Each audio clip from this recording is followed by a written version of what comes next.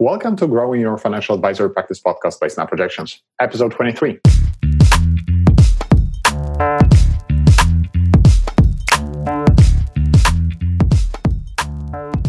I'm your host, Pavel Bermensky, and my goal is to interview experts to provide you with insights, strategies, and actionable tactics that you can start applying to grow your financial advisory practice today. For more information, head over to snapprojections.com/podcast. Now, let's introduce today's featured guests. Today's guests are Chris Rawls and Spencer Tilley. Chris is CFP, RFP, and CIM, and a co-founder and licensed portfolio manager with RT Mosaic. Chris has over 15 years of experience in the financial services industry. After working for a major financial institution, he wanted to focus on giving clients an unbiased wealth management experience and to ultimately make a positive impact in their lives. Chris was recently named 2018 finalist for the Multi-Service Advisor of the Year award through Wealth Professional. Spencer is CFP, RFP, and CFA, a co-founder and licensed portfolio manager with RT Mosaic. Spencer has gained experience at a very exclusive firm in Calgary before starting RT Mosaic in 2010. He works closely with his clients throughout Canada, and with his extensive knowledge, particularly in the areas of retirement analysis, tax minimization, and corporate planning, helps clients optimize their financial affairs. Spencer currently sits on the national board of the Institute of Advanced Financial Planners. Spencer, Chris, welcome to the show. Thanks for having us. Yeah, thanks. This is great, Pavel. Wonderful. All right. So great pleasure to have you on, of course. So let's jump right in. So let's start with your firm. So tell me about your firm. So what do you do? Who do you typically serve? Yeah, so our firm, RT Mosaic Wealth Management, is a boutique portfolio manager and financial planning firm in Calgary. So we've been around for about 8 years now, and we offer independent financial advice. We're not tied to any investment products, so that's critical for our business. So we don't sell any proprietary investment products, and we come up with unique strategies for each client. As far as who we serve, we deal with individual households. Currently, we have about 140 households, and they all get comprehensive financial planning. So that would include things like evidence-based portfolio management, retirement planning, estate planning, corporate planning, education planning. And then we currently have clients in Alberta, BC, Ontario, and Saskatchewan. Excellent. And I'd say our average client who we serve is kind of where most people probably are. It's kind of professionals and executives in the 50 to 60 range, just getting ready for retirement. Excellent. So that's the typical client. So tell me a little bit about your early days. So let's go back to your early days. So what made you really start a firm? What is your story? Yeah. So in my instance, I'd been working at a bank-owned firm for a while, and I woke up one day and it's all about generating revenue in that environment. And I started noticing things like underperformance issues, not doing real planning work. Then I went to a mentor one day and I just said, I was thinking about starting my own firm, and she kind of looked at me and thought, hey, I'll get you a job, because she thought it was a bad idea. And their comment was, people want security and they want to deal with the banks. And to me, that kind of, it triggered something in my brain where I wanted to prove her wrong. And so then I contacted Spencer. He was in the industry at the time, and we started the process. And from my perspective, Paul, we just, when we first kicked around this idea, we really just wanted to help people and do it in an unbiased manner, and kind of, as Chris alluded to, not be tied to any third party really dictating what we can and can't do. Excellent. So how long did you know each other before starting the firm together? Because that's, of course, a major decision, right? So you're going in business, you're starting something new. So you need to really trust the other person. You need to know a lot about the other person. How long did you know each other? So currently I've known Spencer probably 25 years. So we used to play baseball together. And Spencer he played for a team that always won. And so, we were friends for a long time. And when you start a business, partnerships are tough. There's no question about it. So you have to get involved with someone that you actually trust. So. Excellent. Okay, so I think one of you mentioned it earlier. It's you have a set of unique strategies that you deliver to your clients, and also, Chris, I mentioned in your introduction the offering this kind of unbiased wealth management experience. So let's maybe start breaking this down into some of the processes. What do you mean by this unbiased wealth management experience? What is your unique process? How you serve clients? So. When we first started, there was an inherent conflict of interest in the industry, in my perspective, as far as third-party compensation. And so that's one of our core pillars, is removing that inherent conflict. And so that really, everything else kind of revolves around that. And so, again, we offer portfolio management and in conjunction with comprehensive financial planning. So we can talk a little bit about the planning process if that's what you're looking for. So let's do it. We do it on a net worth approach. So we gather all their information. So obviously investment assets, but we also look at things like debt, lines of credit, mortgages, rentals, corporate assets, trusts.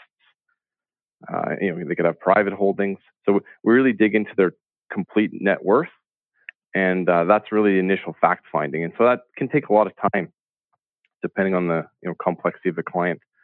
And so once we get all that, and sometimes it trickles in, and sometimes it comes in all at once. It just depends on the client. But after we get all that, we can really get a hold of or a good idea of where they're at. And so then we kind of triage where things are at, and we deal with anything that needs to be dealt with immediately. Otherwise, we just kind of put them through our normal process.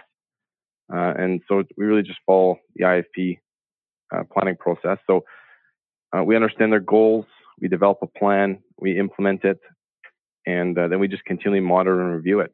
And the implementation can take a lot of time, right? Depending on how quick they are to get back to us. Certain things can be implemented right away, and other things can take more time. So we have to take more time on our end to understand their situation. So some of it's easy, and some of it takes or can take a little bit longer.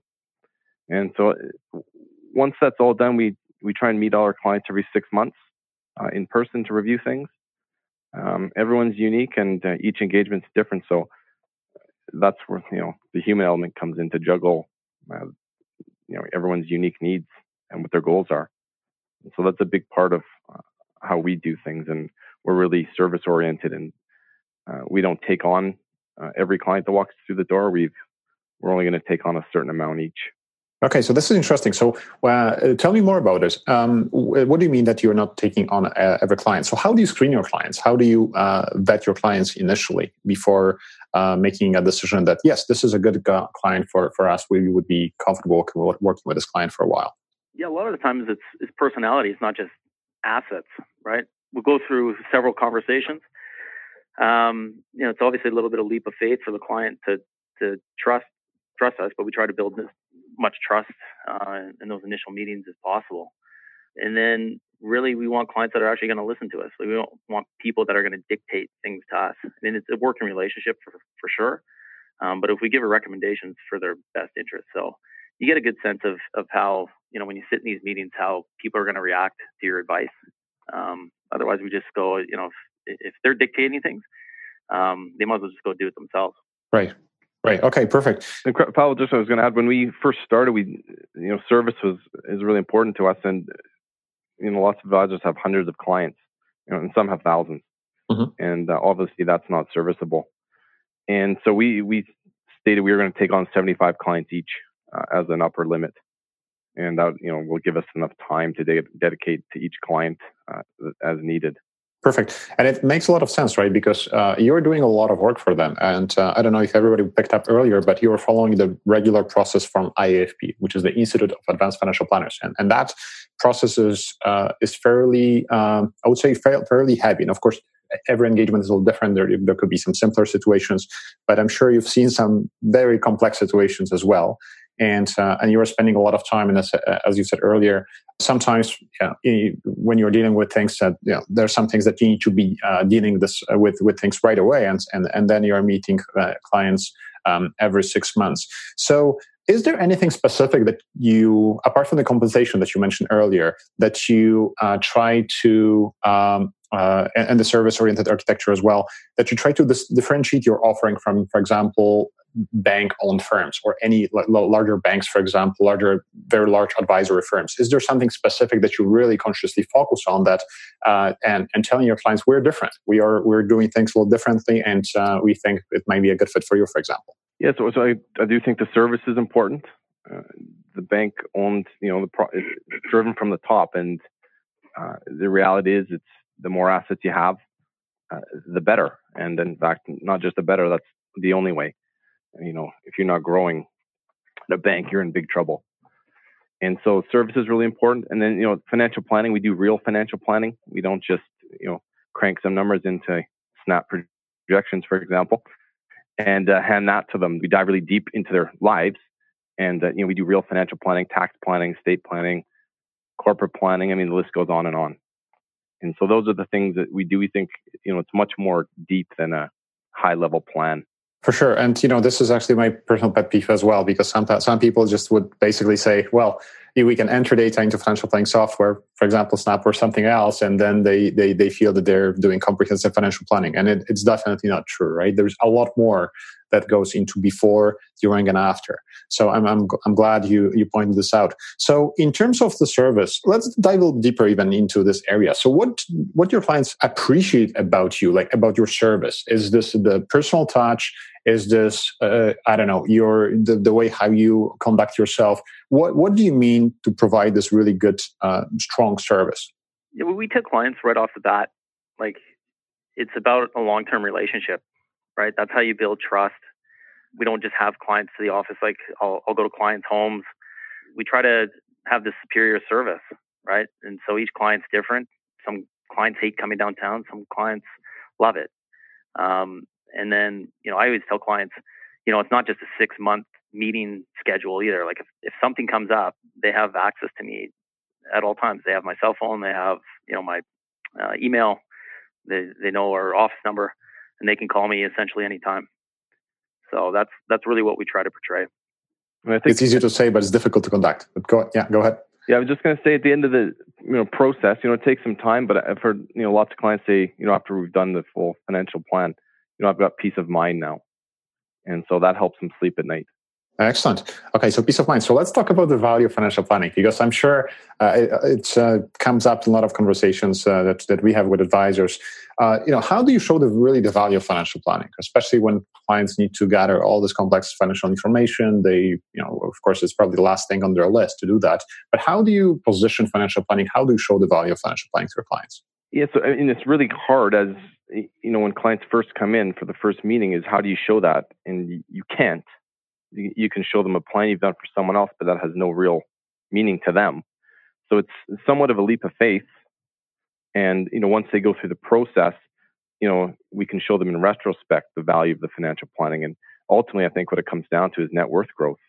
And so, if that's assets or debt reduction, as long as your net worth is growing, then to me, that's adding value. And some of that's intangible. Paying down debt is generally in our position, a non-revenue producing area, but that's in the client's best interest, and that's what's ultimately most important. Yeah, and it's interesting that the industry is really focused on, let's say, performance, right, or fees, and it's one of those things where these intangibles don't show up on a performance report, right? So it's a difficult thing to articulate to clients for sure. Right. It's very difficult to show that. So initially, there's trust, there's a little bit of a leap of faith. But of course, you can bring successful examples, other plans, but of course, it doesn't have the same impact because it's not their plan, right? When you're showing a plan that you've done for somebody else. But you can show the value, and really, this is just the ongoing relationship, as you said earlier, right? So they can see the value initially in the process, and they go. The longer, essentially, they stay, as I understand it, the longer they stay with you, the more value you can generate, and that, of course, that's hopefully is going to lead to increased net worth, of course, depending on their other goals, right? Okay, perfect. So when you're dealing with clients, what do you think is the most misunderstood part, especially when it comes to financial planning? Yeah, like I said, I personally think most individuals and people in our industry, they gravitate towards the investment side of things. They believe that they have this supreme ability to outperform everyone else out there. A lot of times the financial plan adds the most value to the relationship, as we alluded to before. It's really how you build trust. So clients start to understand you care more about long-term relationships than just collecting assets. So probably the most misunderstood thing is how valuable the financial plan is, and really to have accountability in your personal financial life. Basically, there's lots of times where we come across high net individuals that feel that they don't need a plan, right? They just feel like they're too rich. But there's lots of opportunities to save tax, have a comfortable estate plan, and actually provide peace of mind.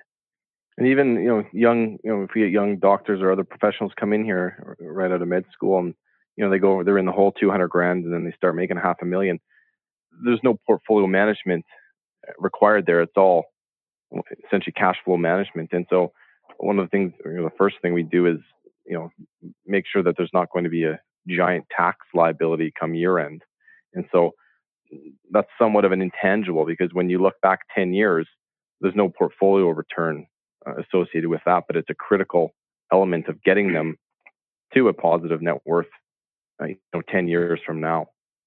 And so sometimes those things are easily forgotten, especially when the market rolls over. That, again, like Chris said, everything tends to always come back to performance, and somewhat sadly, but I think that's the reality. Well, it's just easier to measure. Maybe it's more sexy, right? So that's why people gravitate to that. Yeah, for sure. But as you said, this is actually a really good example that you said about this young doctor with $200,000 in debt, but making $500,000.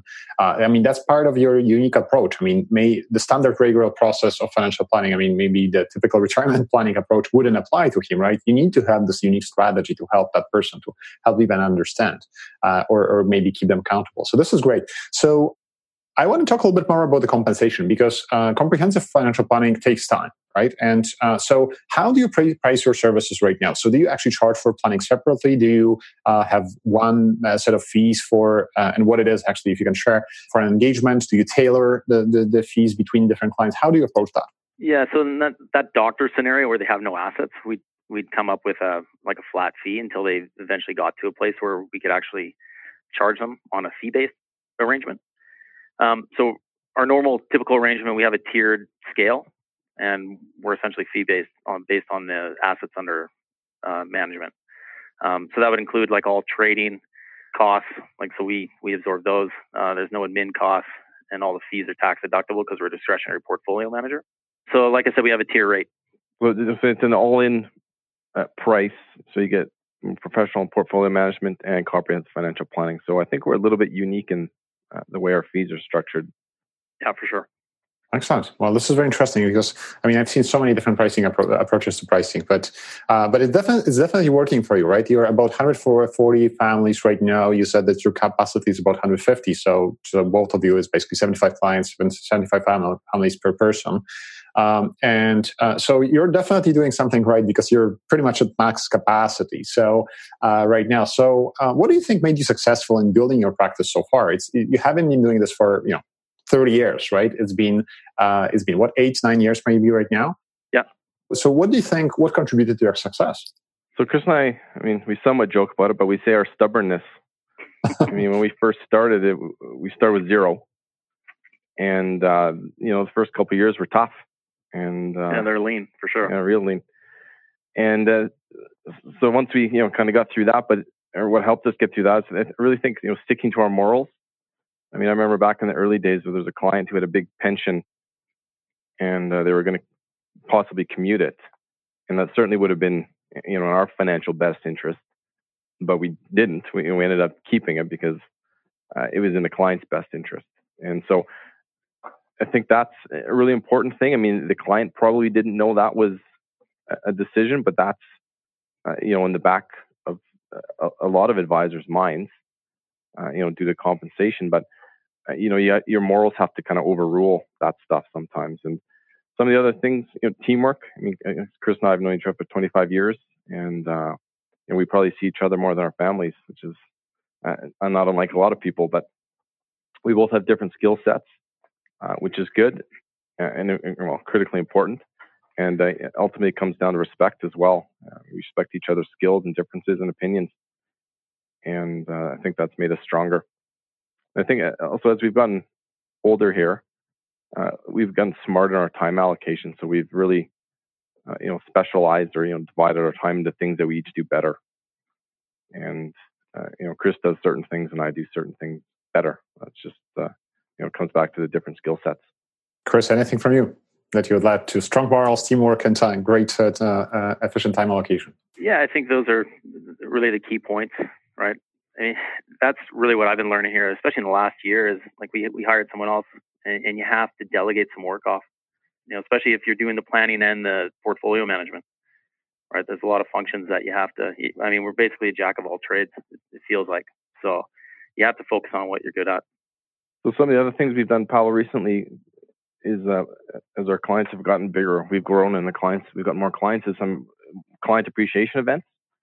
And so last year we sponsored a chuck wagon. So I'm sure everyone knows Calgary Stampede. So we had, I think, 36 of our top clients in behind the barns. You get to see the horses, meet all the drivers, and then you get to watch the chuck wagon races, and then our logos on the chuck wagon tarp, ripping around the track. And so that was a fun event for the clients, very unique and much appreciated. And we're looking at doing another client appreciation event in the new year here. And that'll be about the same size, but small and intimate is the way we're headed on the client appreciation events. Oh, this is really interesting. And I'm sure, I know that Calgary really, I lived for such a long time in Edmonton, right? So I know Calgary pretty much shuts down for 2 weeks for the Stampede, right? Yeah, basically.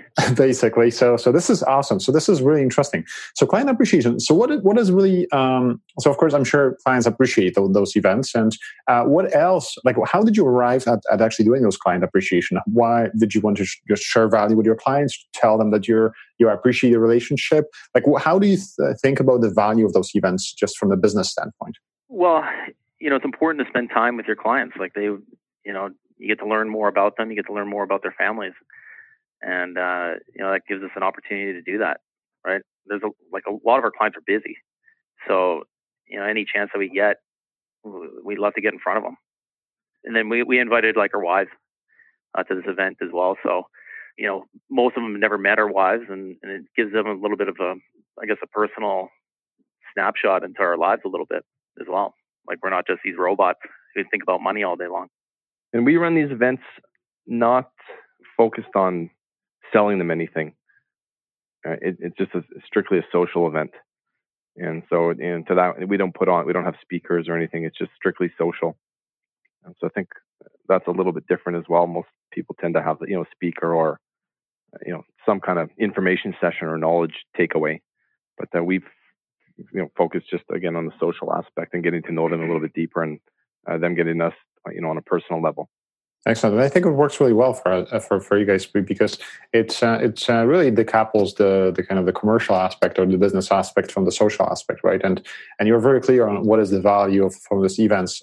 It's just spending time with your clients, right? Understanding them, having them meet your families as well. So that's really that's awesome. That's really great to see. So let's talk about some of the I would say the challenging things on the side of really advising clients, not on the business side, but on advising clients. I like to ask this kind of questions just to see, like, what do you really find most difficult in advising clients day to day? For example, looking last week or last couple of weeks. Yeah, it's an interesting question, and the timing's good.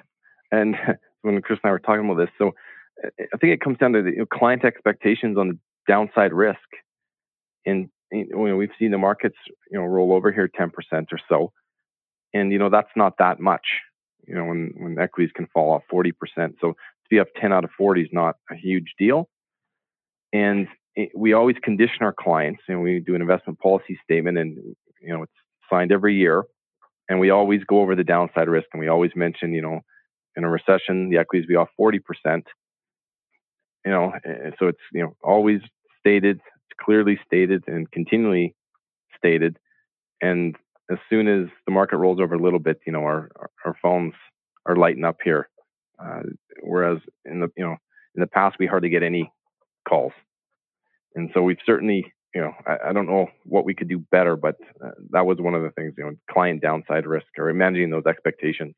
Okay, well, that's really important, right? Because clients everybody's kind of looking to the good times, but it's the advisor basically needs to really manage the relationship very well, especially to go to take them through those tough times, right? When they should stay invested, right? Yeah, it's easy to manage money on the way up. Exactly.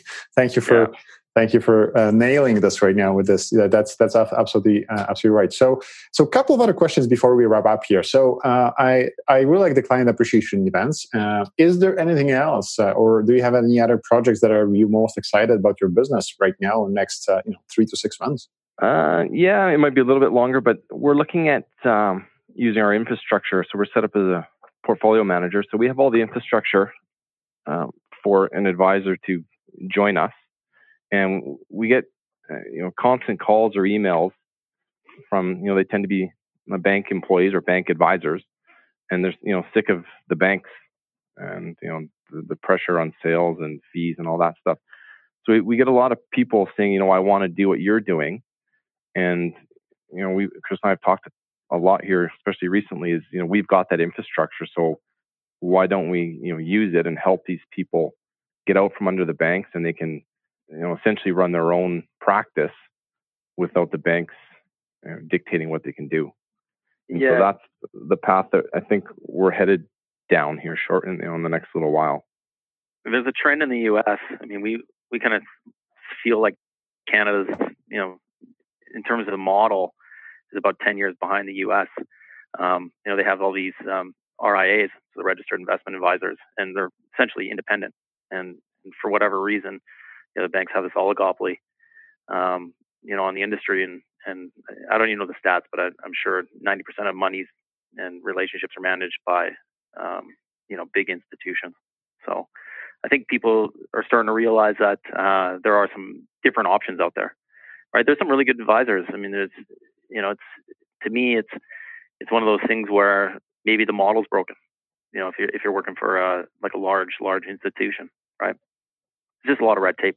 So how do you think this is going to evolve? Because I do agree, Canada is behind in many different fronts, right? 10 years, 15 years, 5 years. I don't know what exactly is the sort of the time horizon here. But what do you think is going to happen actually? How the financial advice is going to evolve, or is evolving basically globally and hopefully here in Canada as well? Well, there's this kind of misconception of safety, right? So our custodian is an independent. So our custodian's Fidelity. So they're in the background, and they're like a $3 or $4 trillion asset under management company, right? So bigger than all these banks, right? So if they're worried about safety, that doesn't really fit. So it's one of those things where a lot of people, maybe they'll wake up and realize that there's some different options out there for sure. Excellent. All right, Spencer and Chris. So this podcast is all about growing your practice. I know I asked you for a lot of words of wisdom so far, but do you have any parting words of wisdom for the listeners? Yeah, I think you just focus on your practice, and I think it comes down to your ethics, and directly related to your reputation. You only you get one chance of your reputation. Once it's gone, it's gone. And if you can build a solid model, and you just kind of keep focusing on those three things, the referrals will come. And I guess don't be afraid to try anything. I mean, Chris and I, we've done it all, and lots of it didn't work, and you tend to find out pretty quick what does work. And the last thing I'd suggest is you got to differentiate yourself. You can't just be another, cookie in the cookie jar. You've got to be different. So we've done lots of different things. Like I sit on the national board of the IAFP. All of our employees are RFPs. We made the early decision not to take on commissions. We actually go provide real comprehensive planning. We volunteer. So we've done all these hopefully different things to stick out from the competitors, and we hopefully I think we have a unique value proposition on all those different things that we do. Yeah, I would just say align yourself with some good organizations. So we've aligned ourselves with PMAC, so that's the Portfolio Management Association of Canada, and the Institute of Advanced Financial Planners. That, in my mind, is certainly a tool to differentiate yourself in these meetings when you get in front of a new client. It's definitely good advice. So Spencer, Chris, so if anyone wants to get a hold of you, maybe ask a couple of questions, how you've done some of the things that you've done, and maybe if you're in a position later on down the road, as you're saying, to help somebody else to maybe become independent, how would they do that? What's the best way to reach you right now? Yeah, probably email. I'm an email guy. So it's chris.rawls at rtmosaic.com. Or spencer.tilley@rtmosaic.com, or just go check out our website, www.rtmosaic.com. Wonderful. We'll link the website in the show notes as well. So if anybody wants to get in touch with you, then they will be able to do it. So Spencer, Chris, again, thank you very much for coming on the show. You shared a lot of valuable insights. Thank you. Yeah, thanks very much. I really appreciate the opportunity. Yeah, thanks a lot, pal. It was great.